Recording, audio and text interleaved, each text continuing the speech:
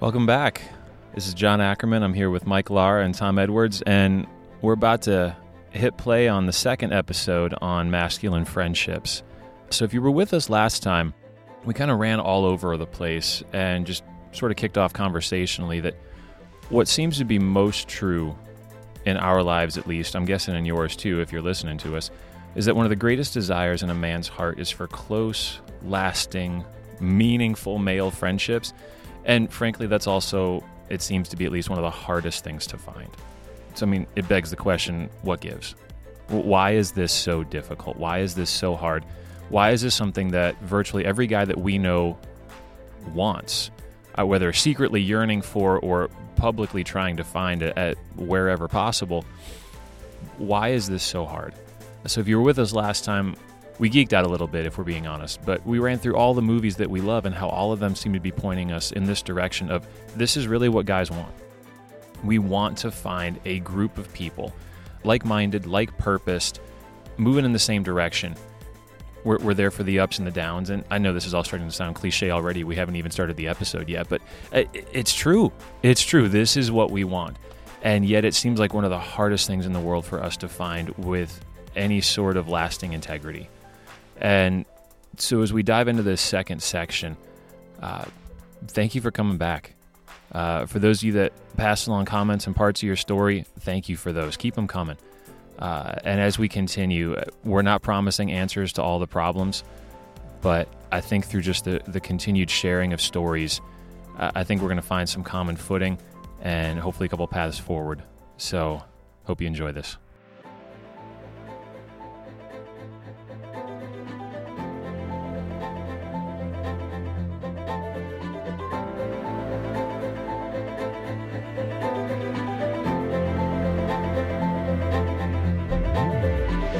Welcome to the Strong Towers Podcast, a podcast with one simple vision: build up, become strong.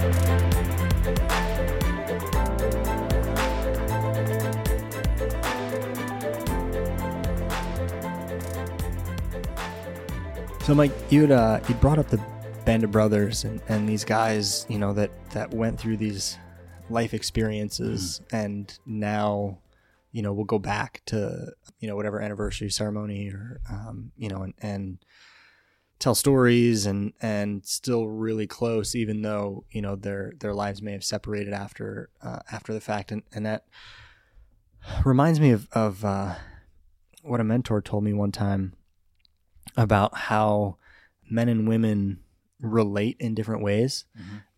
And so what he said was kind of parlaying the army analogy, that women bond to battle. And so women tend to approach friendship in a way of, let's get close, let's spend time together, let's talk, so that we have a relationship when something happens and when you need me, when I need you. Men are kind of the opposite. Men battle to bond.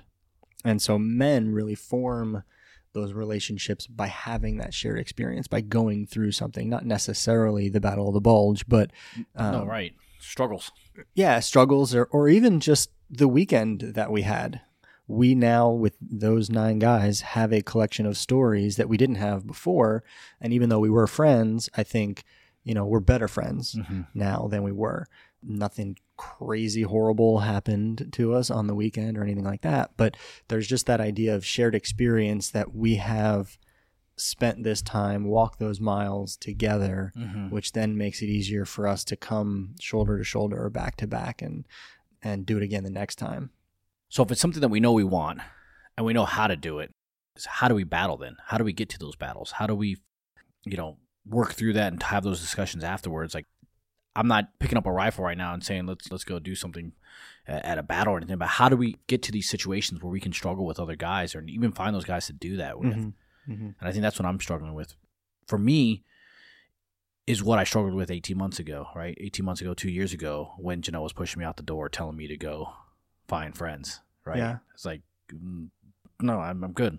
I don't need that. You know, I can do it on my own, right? Yeah. But I've grown so much in the last 2 years, not only being able to share my story and to talk about my past and what I'm struggling with, but also kind of those times when stuff hit the fan, right? So I guess going back to my initial question is how do we get those band of brothers to fight that battle? Yeah. Well, and I feel like the other thing we have to point out, just acknowledging the difficulty of it, and Mike, you touched on this before, but just it's hard to find that reciprocity. Mm-hmm. I remember when I first moved out here, I moved from the Midwest to Virginia. I'd been kind of running solo most of my life already, but I mean, anytime you pick up and relocate halfway across the country, your aloneness gets amplified. So having that desire of, I don't want to be totally alone out here. Like I want something. And, found a couple of guys through work that I was like, these guys seem cool. I would enjoy getting to know them better. And I remember there was one guy in particular that I was like, man, we've got a lot in common. Like this would be a good fit. We would be good friends. And, we hung out a couple of times and come to find out like his childhood best friend is still his adult best friend and he lives next door. And I was like, wow, shit. Like, I don't even know if we can say that. So, but whatever, like this isn't going to work. Like there's no place for me here. Yeah. Yeah. And, I had a similar experience with a couple of the guys of they already had kind of their intimate circle and it just felt like it was going to be so hard to bust in. Mm-hmm. Mm-hmm. And I've also been on the flip side of like guys that I could tell were really reaching out and I was like, dude, it's just not going to happen. Like you're not my people. Yeah. Yeah. Like, and I'm sorry, but you're just not my people. And so I think we kind of have to acknowledge that last piece of it's just hard sometimes to find the reciprocity, even when you're either getting kicked out the door to go find friends or you're kicking yourself out the door to go find friends, even when you're willing to put in the time and even when you're willing to make the overtures and even when you're willing to like put yourself out there. Like it's just, yeah. It almost feels like sometimes dating is easier than finding another guy to be good friends with. And Mike, you mentioned this earlier in this session, but like will you be my friend? Like I had that with one of the guys that we went with on the weekend. When we first started being friends, TJ and I were coming back from a weekend event and he was driving and we'd both and it was almost like a dating moment where you want to ask the girl out. And I looked at him and he was looking at me and I was like, and it sounded just as pathetic in my memory. Do you want to be friends? And it was just so lame and so anticlimactic, but like it really painted the picture of, man, this is a struggle. Yeah. To find people that you want to connect with and want to connect with you and are willing to put in those miles and not just be the happy hour friends, not just be the guys that you play ball with at the gym friends, but somebody that you're really going to walk some hard miles with. I mean, it takes a degree of transparency even from the outset that, man, it's just tough to muster up the strength sometimes. Well, but I mean, think about that moment too, right? You're really taking a risk. Oh yeah. Especially if you have been burned in friendships before, you haven't found that reciprocity, you're really putting yourself out there. And like, that's not something that comes naturally to a lot of guys, right? Because the kind of friendship that we're talking about, you are looking to give someone else permission to speak into your life in really good times, really bad times, where emotions are going to be a big part of what is going on. And a lot of guys have those really on lockdown, that E word, Yeah. We don't want to deal with that. That gets messy, and I can't show other people that I actually have emotions, and right. So you're really taking a risk even asking another guy to kind of maybe take that first step into your world. Yeah, because that other guy might just come right back with, "You're not supposed to need me." Yeah. Toughen up, Buttercup. And you know what? It's funny though, because you think about those one-on-ones are probably the most difficult, right? Mm-hmm. Just a one-on-one, hey, will you be my best friend kind of thing. And I think it's often easier to find those groups and try to sneak your way in. Yep. Even if it's like, I don't know if you guys remember that scene from The Sandlot where he's out in left field and he's just kind of taking a step in, taking another step in, and really hoping that they notice him, and really hoping that he can be part of the team, because he knows that he's number 9 and he's gonna make the team full. Yeah. And I felt that way not too long ago, right? I mean, you talk about you and TJ and how you guys are friends. I remember coming to church and just seeing these group of guys going around the room and hugging each other, shaking hands, high-fiving, telling each other, hey, how's it going? How was your week? What's going on? And just thinking to myself, like, hey, the pastor didn't say greet your neighbor. Like, you guys, what are you guys doing? Like, we're not there yet. Like, I want that. I want to be a part of this team. I want to be a part of a collective of guys that are there for each other, right? Like, I think you've said it already, like-minded kings, right? And creating those treaties. It's just one of those things where I think the desire's there, and we want to pursue that. And again, it's just going back to how do we prioritize those relationships? How do we say, like, yes, those have more priority than, I mean, realistically, than work. I mean, it's so easy for me to just dive into work all the time. Yeah. Than it is for me to say, hey, let me go have lunch with this guy and talk about life. Yeah. Yeah. Take an extra 15, 20 minutes to have a real conversation instead of just, how's hey, bro. the weather? Yeah. Yeah. Yeah. And you realize too, I think how good we are at putting up barriers to real connection.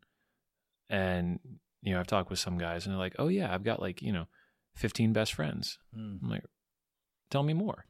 I don't want to be immediately skeptical or call BS, but, tell me more. And then I listen, to the stories that they tell, and it's like, yeah, we catch up every couple of months, when they're in town and, or something like that. And I just think the guys that I know like that, right, where we catch up maybe a couple times a year, you pick up the phone, you're like, hey man, what's new? And what's the first response? Oh, not much. Like, really? Yeah. You haven't talked in 4 months and there's not much new? Like that just seems like there's some barriers that are up in the way. Like, because whenever we talk, like if it's been more than a couple of days, like right. We actually took a break just in the middle of recording this to catch up for about 15 minutes on stuff that was going on 2 days ago. Right. Yeah. Right. Like if you're not putting in the time with that kind of regularity, like there's just a level of closeness. There's a level of friendship that you're just not able to get. Yeah. But I think too, we're living in the social media world, right? Yeah. Yep. And everybody on Facebook is my friend. Right. And I've got a bunch of followers, which we don't, by the way. So follow us on Instagram and Twitter.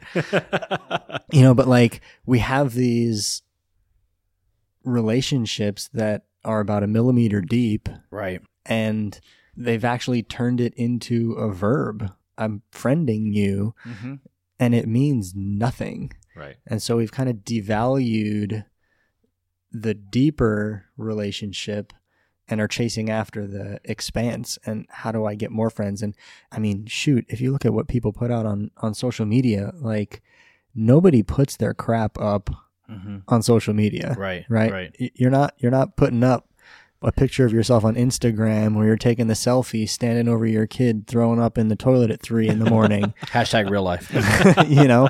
There is that facade. There's a distance. You can be my friend, but you can only be my friend from over there. And I'm going to show you what I want to show you that looks good and not let you into the real. And so, John, you had talked about the modeling piece before, but like the cultural swing currently is also away from deeper, meaningful relationship.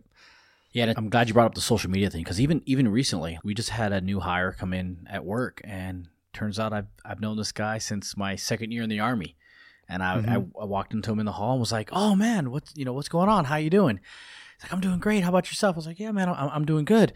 He's like, "Yeah, I did a little light Facebook stalking, and I saw how you been." And I'm like, and I'm thinking to myself like, "Oh, you've seen the highlights, my friend. Yeah. Like you're just seeing what I'm putting out there." But it is so difficult now to have those deeper relationships and even those deeper conversations with people, especially with being able to have something like social media where I can put out to the world what I want to put out and not have to worry about my baggage, right? I'm not going to put that out there to be judged on, to be graded on, to be, looked upon differently. And it's hard because sometimes that baggage is what holds, I think, a lot of these real true relationships back, because we're not sharing that. We're not going into deeper into those kind of conversations. Yeah. Well, I think you have to get at some point to sharing that stuff, to know that that person's not going to run away. Yeah. Right? You need to know some of my junk so that I know that you're going to stick around when it comes back and hits me again. Yeah. And that I'm going to be able to call you at 2 a.m. when I need help. Something's going wrong at the house, or something's going wrong with my kids. Or I remember when Aiden was born, he spent some time in the NICU, and 2 guys were there at the hospital that first day. One of them got there before I did because he got transferred to another hospital. And one of them got there before I did. That's the kind of, like, I need help, bro. My world just got totally turned upside down, and you have to be willing to step out and share the junk, I think, to get there. Yeah. You know, to have somebody that's going to have your back in a situation like that. But sometimes that's hard. I mean, maybe that's a maturity thing, but I think one of the things that I dealt with from the very beginning was allowing people to see my baggage, right? I think one of the exercises that we kind of went through as a group was to share our life story. And that was probably one of my most, I would say, nervous, fear, just so afraid to kind of let people show what was behind the mic mask, right? Like I was really afraid to tell people my story. Like, all right, guys, you're going to hear about my parents being divorced, and you're going to hear about my first line supervisor and him taking his life and how that affected me, right? And I'm sharing these moments with guys that I'm just like, all right, guys, I'm putting it all out there. Yeah. And part of that high school, middle school self was like, oh man, I'm going to tell this guy this story and it may come back to bite me, right? He may come back later on and use that to hurt me. You know? And that's the hard part of that, is to get over that kind of fear of being hurt, right? I mean, I think that's where the growth comes from, is to have that trust and to be with people that it's kind of hard. Yeah, it's that cart before the horse sometimes, right? Like, hey, I'm going to throw this out there and I'm going to trust you. Yeah. And I'm hoping you're not going to hurt me. Right. But I know this is what we both need for growth, because we both know our story. We both know our stuff. We both know what's going on now, and let's fight together, right? Well, it's a lot harder to hide too, yeah. Right? And I think a lot of quote unquote masculine behavior is hiding, right? Let's go to the field and do flag football. Let's go to the bar and throw a couple back, and if that's the way that we're hanging out, then I'm hiding that I just had a really crappy week because I'm out on Friday night with the guys just having beers and having a great time. And I'm still carrying everything that happened to me that week. So you do have to, and maybe that's kind of step one, is you have to come out from hiding, right? And risk it. Yeah. Yeah, one of the comedians that my wife and I love so much, Brian Regan, does this little bit about, his buddy's going through a hard time, going through a breakup, and it seems like maybe he's on the rebound now a little bit, and so they go out and they golf a little bit, and so Brian comes home and his wife's like, so, how's your buddy? Has he seen anybody? And, any new relationships? And Brian's like, I don't know. She's like, how do you not know? You were just together for 3 hours. He's like, when was I going to ask him that? Like, in the middle of his backswing? Are you seeing anyone? I know he's got a new driver. Yeah, you're right. I mean, there is a point where you've got to be willing to go there and be the one to initiate. And I think that's maybe one of the other things that gets in the way is it's a whole lot easier to be asked than to offer. Yeah. Because that feels safer. Right. If somebody's doing the asking to me, then at least I know that there's already a level of interest. Oh yeah. And what I'm putting out there stands much less of a chance of getting rejected. But it also puts you, not to make this totally male dominant speak, but if you are asked, it puts you in the position of power. Now, sure. I get the right of veto now. Yep. If I'm offering, that's right. I'm submitting myself to your decision, and that's definitely the weaker position, which again, for a lot of us is not an easy pill to swallow. Yep. So it feels like we've done a good job of at least laying out all the reasons why this is really hard. I don't know if we've offered a whole lot in the way of hope yet, but the plan is over the next couple of weeks, with the help of some others, not just the three of us, to maybe shed some light on a path forward. Because obviously this was something new for all of us at one point. I went through most of my life for long stretches without close friends, and the times where it Yeah. felt like that was finally achieved, it felt like it ended so fast. Yep. And so to now be in the sweet spot of many years of close friendships, and now the accumulation of new close friendships, it's like I finally learned how to make friends all over again, like I knew in middle school or elementary school or preschool. So over the next couple of weeks, we want to kind of offer some hope and some direction. Again, not that all answers and wisdom have been achieved, but we must have figured something out, because the three of us are sitting here and we haven't killed each other yet. So It's true. I think there might be something there. So in the meantime, this is John, Tom, and Mike. Thank you guys for tuning in for another Strong Towers podcast. Again, check us out on our website, strong-towers.com. And truly, especially as we get into conversations like this, we really do want this to be a conversation. So, there's opportunities there to shoot us an email, DM us through social media, share your story. Yeah. If there's something that this is really sparking in you, I mean, we'd love to plug it. Just, throw out questions, throw out issues, just broaden the conversation and enrich the experience. Take this from 3 stories to a dozen, 2 dozen, couple hundred. Yeah. So until then, see you guys next week.